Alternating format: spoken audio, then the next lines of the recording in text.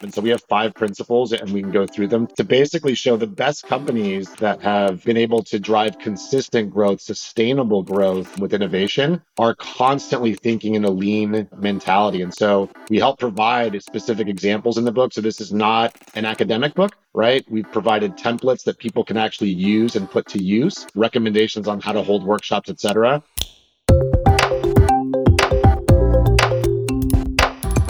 Hello and welcome to The Melting Pot.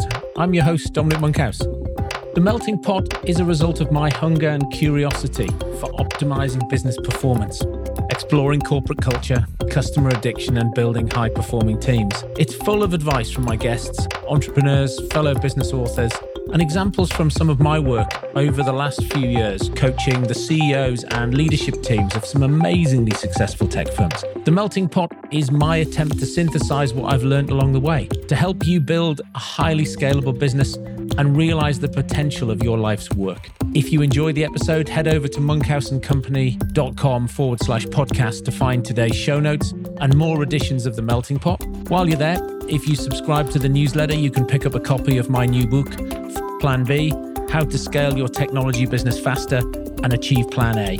Enjoy. Hello, today I'm talking with and learning from two authors and practitioners today.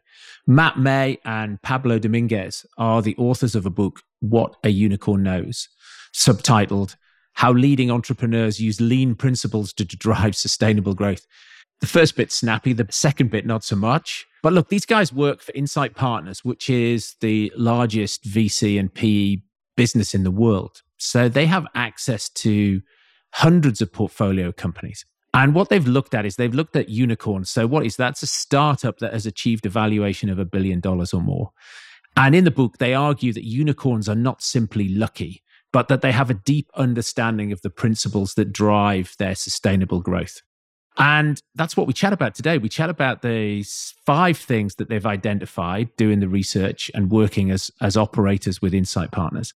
We look at strategic speed, where they use an analogy in the book of Formula One racing cars and this concept of drag. And if you can minimize drag, you can achieve a faster speed. So speed is important. Constant experimentation is important. So often I think organizations are great at innovation at the beginning, but as they get larger, they start to focus more on maybe productivity. And therefore, that almost drives out innovation. So retaining a culture of constant experimentation they see as being really valuable. Accelerated value. So here they say that unicorns are good at utilizing the jobs to be done methodology. And we've had podcasts on that in the past.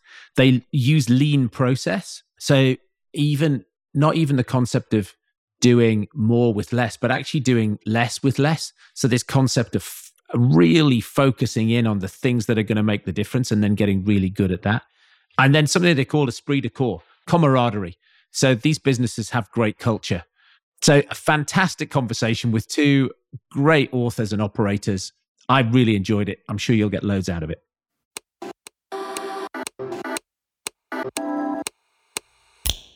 Hi, I'm Matt May. I work for Insight Partners, private equity VC firm out of New York. I run something called the Lean Scale Up program. That's to help scale ups remove the obstacles to scale and growth. Co-author with my colleague here, Pablo Dominguez, of What a Unicorn Knows. Quick background, spent about a decade with Toyota, spent about a decade with a gentleman by the name of Roger Martin learning strategy. I love to mountain bike, do a little bit of road biking, mostly mountain biking, struggling tennis player, live in California. Over to you, Pablo. Thanks, Matt. Pablo Dominguez, also with Insight Partners, responsible for supporting our advisory teams, have been really focused on Salesforce effectiveness my entire career. A little bit of consulting to public companies, a startup, and now here at Insight for 5 years supporting, over 500 of our portfolio companies. Originally from Mexico, grew up in Texas, and now spending time in the Northeast, where I also mountain bike like Matt and try to enjoy smoking meat when I can. Or a smoker, not. Yeah. You're doing the marijuana, he's doing the meat. Yeah. Brilliant. Fantastic book, guys. Why did you feel compelled to put in the hard yards to get this out? I'll start. I am a previous author, so this is my 6th book, and I actually thought I'd never write another book because I didn't have anything to say. But Pablo and I have been working together well over a decade, and the past 5 years focused on high-tech software scale-ups. The ability to apply this lean thinking approach to business was unique, and I credit Pablo for being the innovator and pointing it toward the go-to-market part of the world, which I was not all that familiar with, honestly. And it has worked so well and we have such measurable results that it felt time to synthesize what we have been doing into a set of basic guiding principles that, if applied the right way, the results are replicable. So it was worth getting it out and scaling up our own processes and principles. Don't you just mean you've given the secret sauce to all of your competitors there? Well, you know what? I come from a Toyota background. And one of the questions I'm always asked, because my first book was about Toyota and my experience there, people always ask me, did Toyota get pissed off at you for writing that book? I'm like, no, you can walk into any Toyota factory you want. They'll give you a tour. They will show you everything, how they do everything in a factory in any kind of operation. And the reason they'll do that is because by the time you take that, adopt it as a best practice or standardize it, there are a million ideas down the road. Yeah, and I know we were talking about Elon Musk earlier before we actually started the podcast, right? I'm a proud owner of an electric vehicle. I think Elon gave away the blueprints for the Tesla vehicles over a decade ago, and look how far behind everybody is. So I'm not sure. I think how we engage with our companies and the best practices we've accumulated doing this over 100 times is what makes it different. But again, to Matt's point, most of lean has been applied to product, to manufacturing, and no one's really started applying it holistically to go to market. And so we're actually happy to share that with the rest of the community because so much more can be gained with everybody optimizing go to market teams. Fab. So for those people who haven't read the book yet, how does this apply? What is lean scale up and what does it mean to apply this to go to market? And then we can probably dive into some examples. Pablo, take it away. Yeah, so the book is called What a Unicorn Knows. And one thing we want to clarify is the principles that we've put together apply to any size company, right? Typically larger companies. And again, Matt and I worked together at a public company before years ago. Sometimes innovation is lost, right? You get stuck in the cog of the machine, but the best public companies have built innovation centers or applied some of these lean principles to leapfrog their competitors. So this is not just for startups. It's not just for scale ups. It's for any company looking to sort of drive that innovation with lean principles. And so we picked scale as sort of the moniker. And so we have 5 principles and we can go through them to basically show the best companies that have, been able to drive consistent growth, sustainable growth with innovation are constantly thinking in a lean mentality. And so we help provide specific examples in the book. So this is not an academic book, right? We've provided templates that people can actually use and put to use. Recommendations on how to hold workshops, et cetera. So regardless of the size of your team or organization, very applicable actually to many companies, whether you're a CEO or a CXO looking to drive additional growth. Yeah, and to back up that point, it's kind of interesting. The company we work for, Insight Partners, has 2 sides to the house. One's the investment side, one is the advisory side. But what makes it unique is that we're all ex-operators. We're all field personnel, so it's not book learned. We've always had these roles, whether it's a team lead, a facilitator, what have you. And so we come at it from a very practical standpoint. So there's nothing scholarly in this book at all. The fact that there is even kind of a model of visual model. If you look at it in the book, it looks like it was drawn on the back of a napkin because we're not scholars. We don't have all that fancy knowledge up top. So to answer your question, lean is often misconstrued. So it's really the absence of waste. And you hear a lot right now about do more with less. And it's really not that as much as do less to achieve more, which is a slight nuance on it. But if I were to substitute the word more with work, no one would sign up for lean. Like work more with less. Nobody would want to, do that. Nobody's going to lean in, pardon the pun, on that. So it's really about taking stuff away, doing less so that you can, kind of almost exponentially improve your impact. I do work occasionally with clients and we look at what's happening to their revenue and you go, okay, you're winning larger clients. That's good. Let's have a look at the margin as you win those larger clients. Oh, that's going down. And they go, no, but that's okay. And you go, no, that's not okay. Because that means as you get bigger, your margin's going to go down. And if you just draw those graphs out, ultimately you end up a large, unprofitable business, which is not really a great place to be. And it's just happening. It's just happening under the covers, and they just aren't really aware of that. A lot of that cover happened during kind of COVID, where this rising tide lifted all the boats, right? And it was growth at any cost, and we will worry about that stuff later. And now that resources have become a little bit more limited, certainly more finite, so to speak, that becomes more important. And I mean, at the beginning, you guys said, "Look, we're VCPE." So where do you sit? Are you late stage VC and then PE?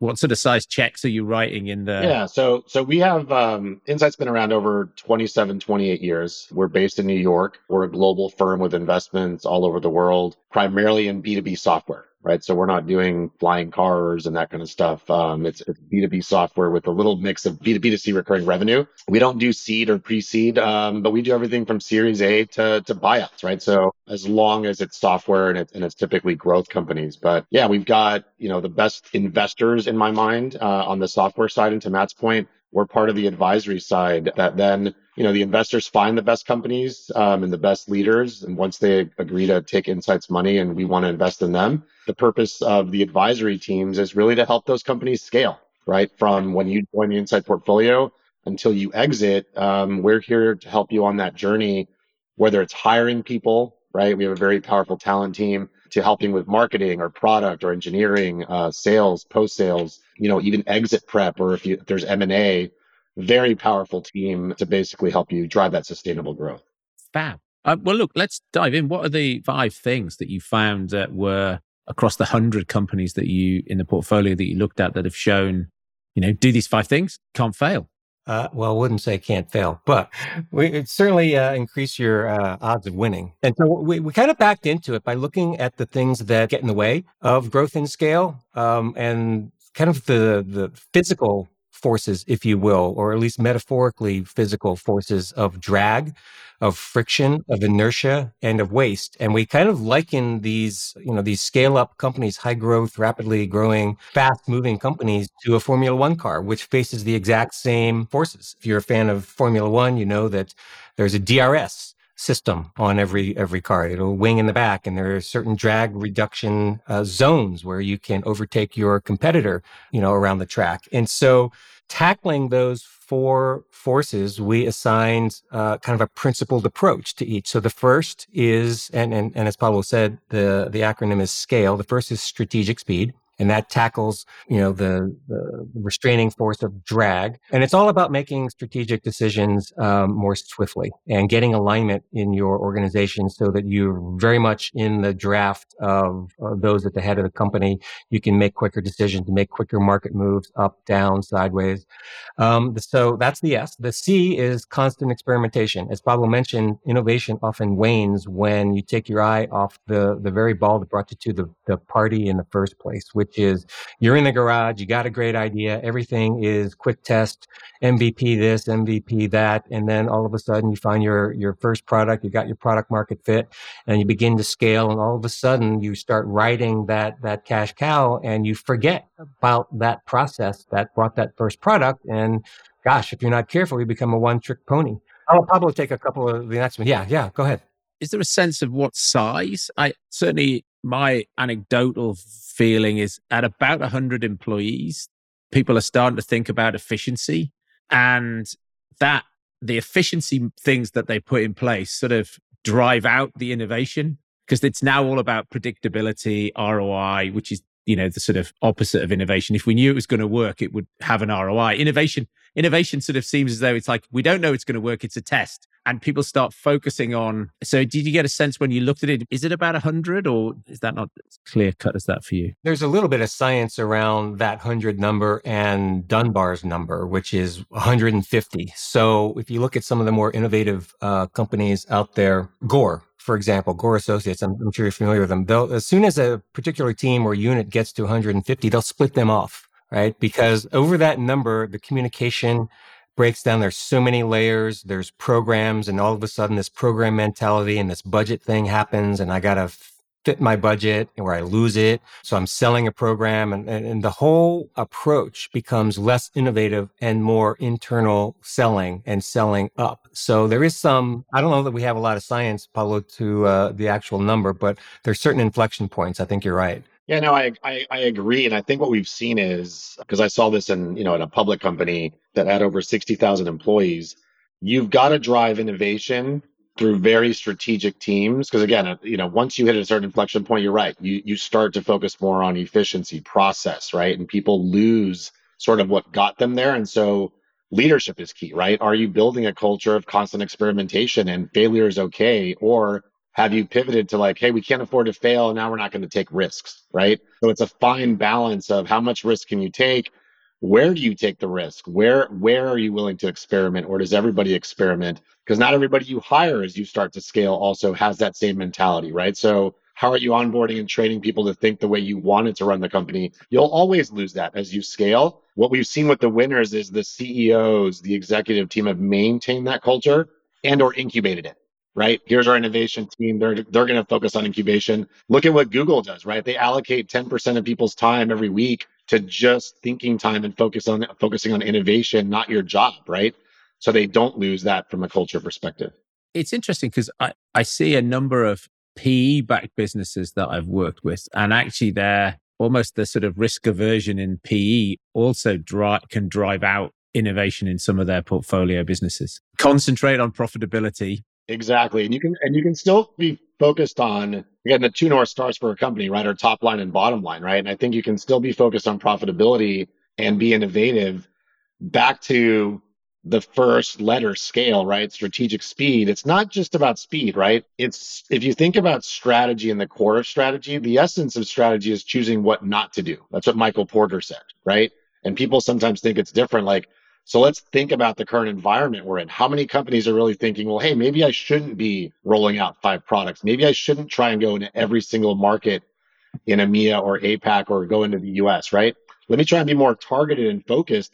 We think that more will drive growth versus being much more focused, right? Netflix has a principle called the Canada principle. We talk about this in the book where they had an opportunity early on to go into Canada, right? And it was clear, huge market next to the US. It can't be that hard. But they very strategically said, no, this is going to redeploy resources because there's language changes, right? Like there is French in Canada. It's not just English. They'd have to change the product. And they stayed and focused on the US and they actually grew more quickly by focusing on the US versus going into a net new market, which you'd go, there's no way that's possible, right? So again, back to Matt's point, it's all about making the right choices versus trying to, I think companies spread themselves too thin by not being strategic and go, we're going to do, SMB, mid-market, enterprise, international, we're gonna leverage channel partners, and that just dilutes the focus versus like, what is your core and what can you actually do very well?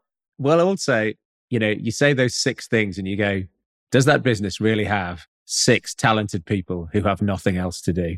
That's where the strategy completely falls over because it's like, we're going to do these 6 things and we don't have the 6 people, or we do, they're good, but they're actually got full-time jobs already. That's where, well, let's do more with less. Matt said that before. We hear that a lot, right? Do more with less versus lean for us is, do less to achieve more. And that seems counterintuitive, but we've seen it work. And obviously Netflix saw it work, right? They were very focused. Well, I mean, back before I did a European expansion a few years ago, I remember talking to the guys at Dell, and they had gone into, a few years ago, the guy I was talking to said, look, we went into 5 European countries. A year later, we were out of all 5, right? And he said, so then we went, okay, what did we learn? We went back into 1.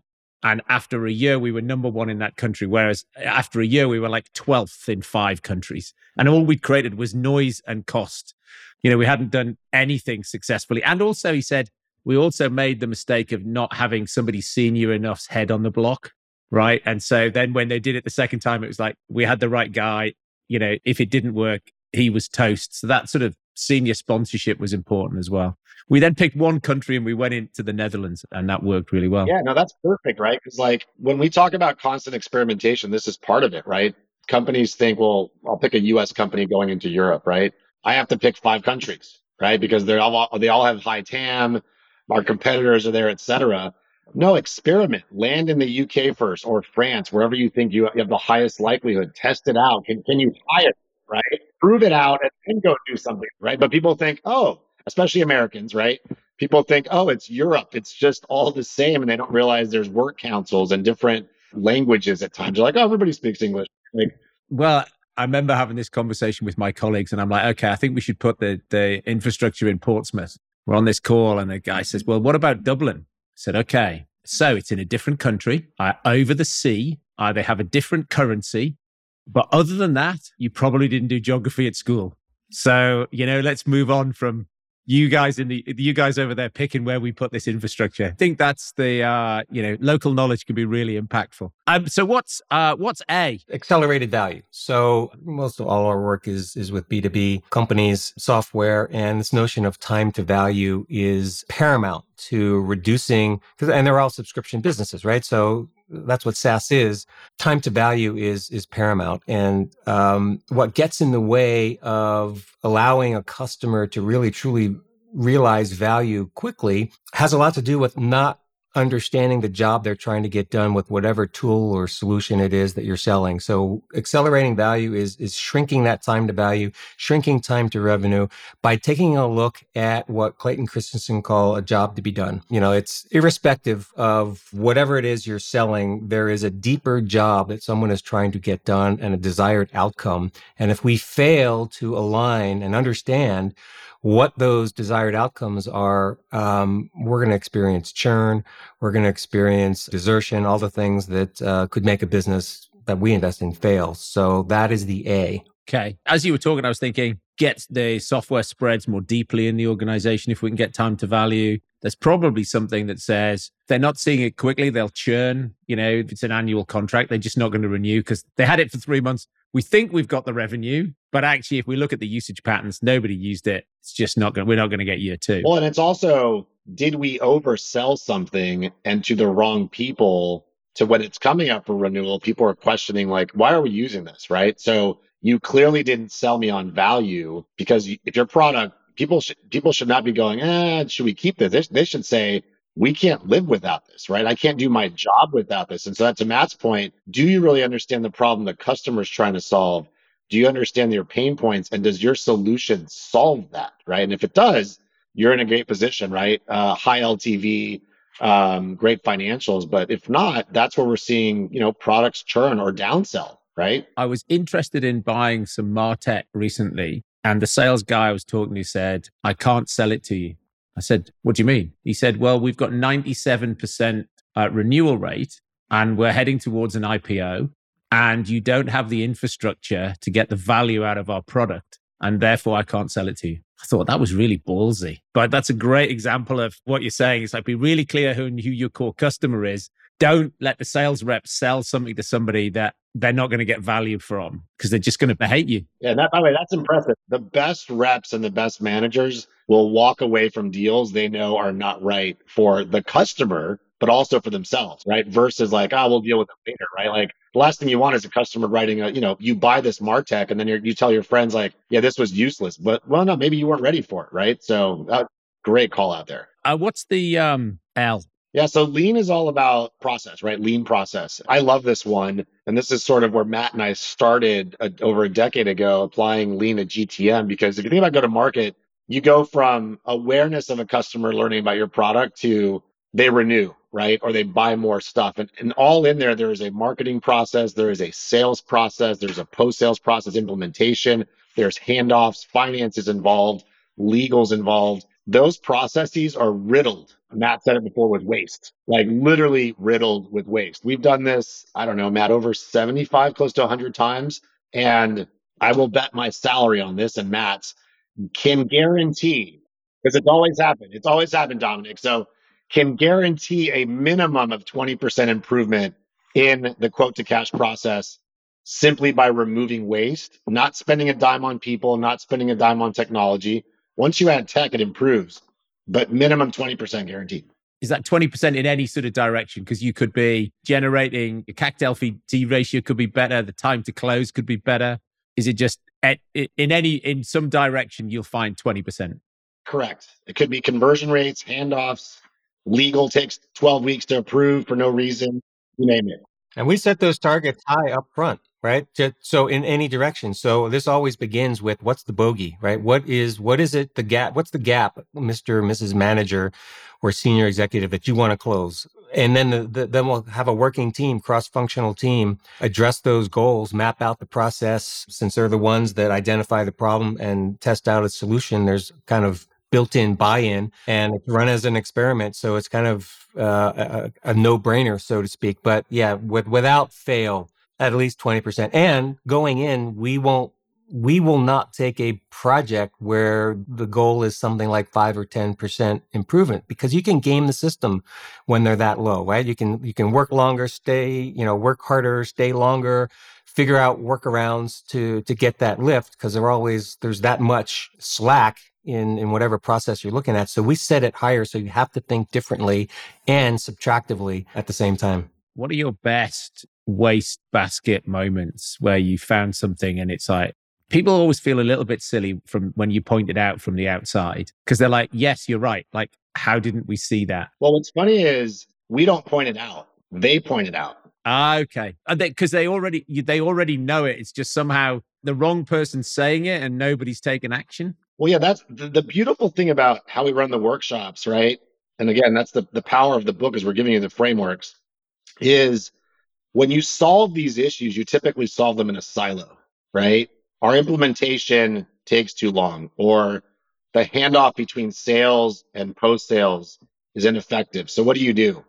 All right, let's talk to the salespeople. Why? What we do is we bring salespeople together, post sales, finance, legal, marketing, customer success together to say, hey, map out the process.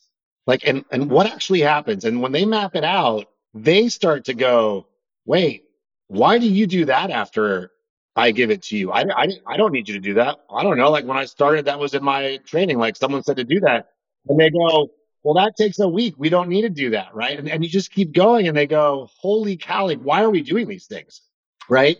And then they go from there, and you say, okay, now that you saw what you do, and none of you clearly know why you're doing these things, what should the ideal process be? And that's where the removal comes from. They go, don't need this, don't need this, don't do this. And these are all people that do the jobs, right? That's where Matt's awesome at doing this, is you don't have the executives, right? You can't have executives in here because they don't know. They're up here at, in La La Land. These are people on the ground going, this is the job I do. Let me tell you why it's difficult, not you, Mr. or Mrs. Manager. Do you know, I used to run a CRM consultancy business, and we did a lot of work like that. The thing that terrifies me the most is I see clients all the time doing some sort of tech implementation, and they don't do that workshop that you're describing first. What they do is they take their shitty process and they hard code it in to make it impossible to change later. And it's like, you couldn't take the 10 weeks out if you wanted to, because then you'd have to spend another, $200,000 on consultancy fees just to rewrite the code. Yeah. And that's actually where we sometimes engage, right? People say, hey, we're implementing a CLM or a CPQ solution. And we're like, and you go, before you do that, let's help you before you waste all of that money. Exactly. Don't take shitty process and automate shitty process. And now it looks pretty in a CPQ, but it's, not suboptimal. So that's always a good entry before you're going to implement those tools. Like, is your process optimal? And 9 times out of 10, it's not. And what I like is that you're saying, look, it doesn't take the executive team. You just go and get the people on the front line. And actually, so often what you're doing is you're giving them an opportunity to scratch an itch. Many times people have got like 37 stupid rules. I was with a client recently and I said, okay, we've got the CEO here. I need somebody to tell me something that he needs to fix. And somebody said, oh, we've hard coded in that the minimum time that we can bill for is a day. And we've got all this stuff that takes less than a day and we can't close the project off and bill the client. And you go, well, there was obviously a meeting, and in that meeting, the people who did that thought that made sense. So like, it's in. And so the CEO said, well, that's ridiculous. What does it need to be? And they went, hours. He went, okay, let's move it from days to hours. Turns to the senior guy from tech team, make that happen. They're like, they were cheering because they were so frustrated that, and you're right, in your ivory tower, you very often don't. You don't have that visibility. And we tend to think that people in positions of power, whether it's the COO, right, CEO, the head of sales, marketing, HR, it doesn't really matter who, that they have all this knowledge and they have the answers because they've got the experience.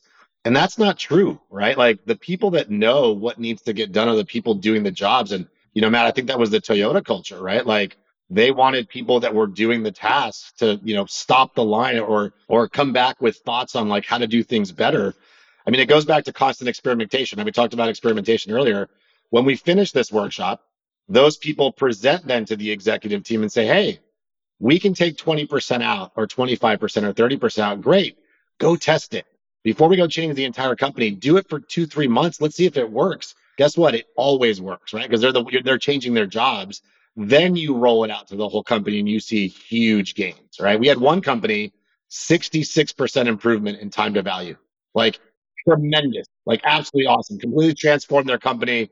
They made it to unicorn status because of that. So that makes us super excited when we work with those types of companies. What's the last one? What's E? That's esprit de corps. In order to make the first four principles work well, you need leaders to find the right balance, right? You can have a perfect recipe. You can watch a cooking show, try and do the same thing that Emerald does, and it doesn't work. You got the same equipment, everything, but you need to find the right balance for your culture. So a good leader has kind of two qualities. They act as the glue and the grease. And we didn't come up with that term. Came from some work that I did in the past with Jet Propulsion Laboratory leader who was in charge of the Mars Pathfinder project. That was his term for it. But it's the notion of, you're familiar with product market fit. This is about people culture fit. So that's, esprit de corps, and Pablo has a unique perspective on this. But really, it's do the individual values meet the company values, the team values? And is there's kind of a force multiplier that brings all that together in a way that is, 1+1 = 3 or 4 or 5? Yeah, I love that. Yeah, and something people ask us is like, well, hey, which one of these is the most important, right? Or which one is there an order I go into it? And sort of why we chose what a unicorn knows is what a unicorn knows that there is no order, right? Just depending on what you need to focus on, what is most critical for you, you're choosing where you need to focus, right? You might be using all five of them, but I love Esprit de Corps because it is the glue that sort of holds everything together. Having worked in various companies, like those that have the strongest leaders, build the strongest culture, drive these values, allow people. I mean, think about what we just talked about. Like you're relinquishing in lean the ability for a very junior person to come to an idea which might transform the company, right? How many companies actually do that? Or do they go, nope, got to be an SVP or a C level to make all the decisions? Like we're the smartest people, right? It takes a lot to trust your people and to build that culture. So culture and leadership is actually absolutely very critical. Look, I remember when I was doing my MBA, I was at Glaxo, came up with some interesting multivariate analysis of way in which we could change the sales model. And so I got very excited because it showed that my time was being wasted, I thought. So I went to my boss and he said, I don't understand what you said, but we don't pay you to think like that. There are smarter people than you in head office. That's their job. Please just go back and do what you were told to do. So, of course, I completely ignored him, did what I thought was the right thing to do, and we ended up being team of the year. Worked less hard and got more prescriptions written for our products. And it's just, but you're right. It's like, it completely stifles people if zero innovation. As you think about the examples in the book, like that one where you had sort of 60% improvement in go to market, what else? What are some of the other just astonishing successes that you've had? Matt, what about like on strategy? I think where companies fall down on strategy is, again, I think ego kills a lot of things, right? Like we know everything. We don't need help. But when you have leadership that says, hey, let's bring the leadership team in, like, are we heading in the right direction? Do we need to change course to win?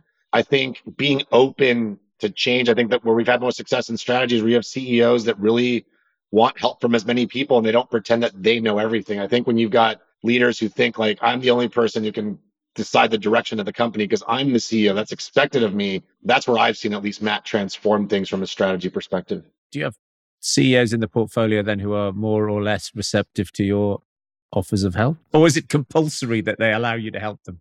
No, I think it's not compulsory, right? I think the way that Insight engages is very collaborative.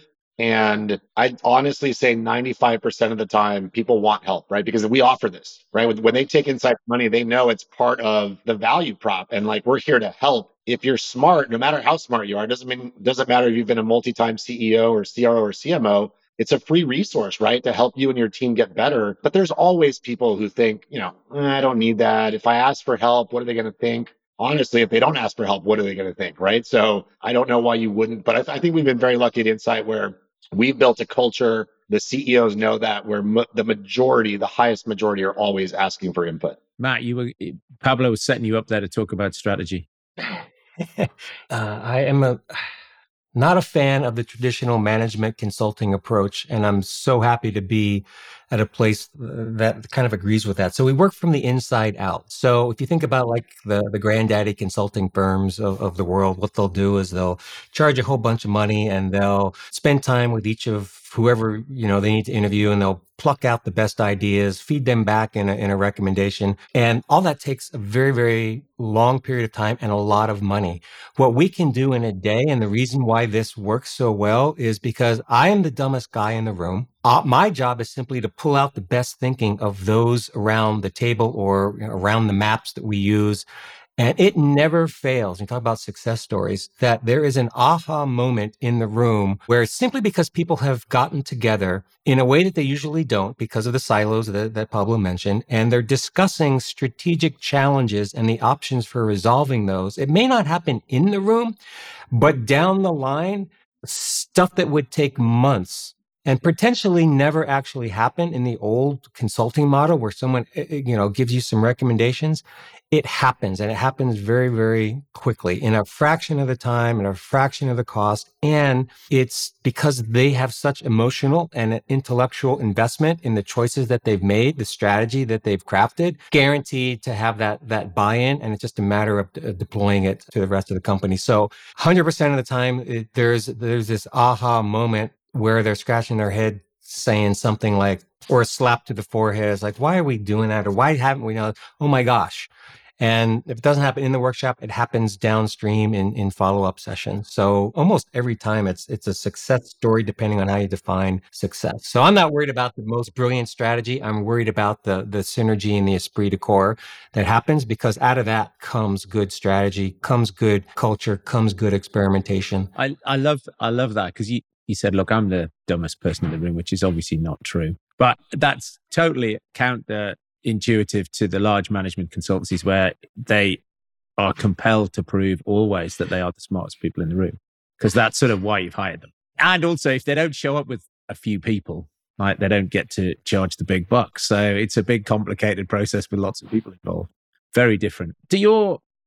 Are you a free service to the portfolio? Or? Yeah, no. So for Insight, it is part of just being part of Insight. So we do not, so it's a little different model than some other companies, but that also allows us to engage in a very collaborative way versus, if I call Matt, or if I call, somebody else, like what's going to happen? They're going to ding me with a management fee. Yeah, no, exactly. It's we want them to feel like we're an extension of the team. Obviously, we're holding them accountable and pushing them right to top line and bottom line goals, but it does build a much more collaborative environment. Complete pull, but we're not pushing anything. It's a complete pull system. Because it wouldn't be lean if you had more resources than you had demand. So you have just enough resources to meet the demand. Hence why you're not having to push, because it's not like you've got people sitting around doing nothing. Correct. And we practice what we preach. I mean, the advisory side of the house has grown enormously over the last few years. And Pablo's superpower really is putting together the teams, kind of the SEAL team squads, if you will, that fits the advisory talent with the portfolio company need, and finding just the right people to do that. That's, I hope I don't embarrass him, but that esprit de corps is his superpower. We just got back from a cross company, because we're growing, right? So we had to, make sure that the esprit de corps is in place. And we just spent some quality time together, about, 3.5 days, a couple of weeks ago, to do that very thing. Very good. Yeah. To your point about scaling with lean, like, we try to scale where there's demand, right? We provide supply where there's demand, versus I think a lot of teams, even in companies, try to add supply before there is demand to try and plan ahead. But if you've got visibility into demand, you can sort of keep up. And that's sort of been how we've tried to scale the organization over the last couple of years, to keep up with, portfolio growth and what the people need to actually continue to scale effectively. Fab. Guys, what is it now that you wish you'd known earlier? In general, I mentioned that I spend a good bit of time with Toyota, and going into that engagement, it's been, 20 plus years ago, I thought I pretty much knew a lot about problem solving and how to solve problems, and was pretty good at it. And I realized in working there that I knew nothing about how to do it, or how to engage people around problem solving, and the lens through which you need to look at problems. And so in the middle of this 8-9 year engagement, I had this kind of pivotal moment where I had my own slap to the forehead thinking, I'm looking at the world the wrong way. It's not what more I can do or what I can add to the equation. It's what do I need to take away? And that's the entire approach of lean is subtraction, right? What can you remove to do better? And I wish I had known that for the first 15 years of my career, because I would have had much greater impact. So, and it's guided everything that I've written, everything I've done. It's the reason that Pablo and I have been working together this long and why it's worked so well. For me, it's hire slow, fire fast. I think as managers, you learn that.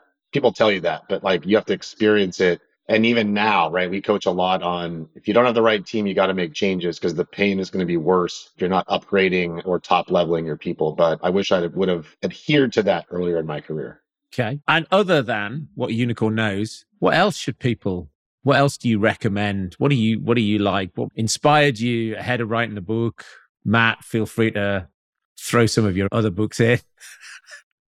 What else should people be reading? We were chatting about this earlier. Don't laugh at me for saying this, but I actually bought Arnold Schwarzenegger's book, which is actually a kind of a motivate. I guess he's on his fourth career as kind of a motivational guru now, but it's actually some good practical stuff in it that I actually haven't seen before in the typical fodder around, productivity and professionalism and dedication, blah, blah, blah. So what's it called?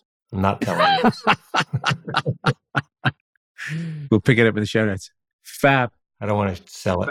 Yeah, I just finished reading, I think it came out last year, Matthew McConaughey's book, Green Lights, which is, again, I tend to read a lot of business books and business magazines. So sometimes it's nice to read things about life experiences that you can also apply to business, but phenomenal book. And I think he just released a children's book called Just Because, which also highly recommend for those of you that have kids. But there's a lot of phenomenal parables that apply to adults as well. Like it's designed for kids, but phenomenal. I don't know what this guy's doing. He said I was listening to a podcast and he was sleeping and he had an idea and just started jotting down just because this. And so he wrote a children's book, but he's very, again, phenomenal actor, but and great philanthropist, but phenomenal way of thinking about life and the journey, the human journey, et cetera. So highly recommend those two books. Fab. Well, guys, thank you very much indeed for giving me your time and giving the audience a run through of the book. Thoroughly recommend the book. Excellent read. Well done. Guys, thanks very much for your time. Been brilliant chatting to you.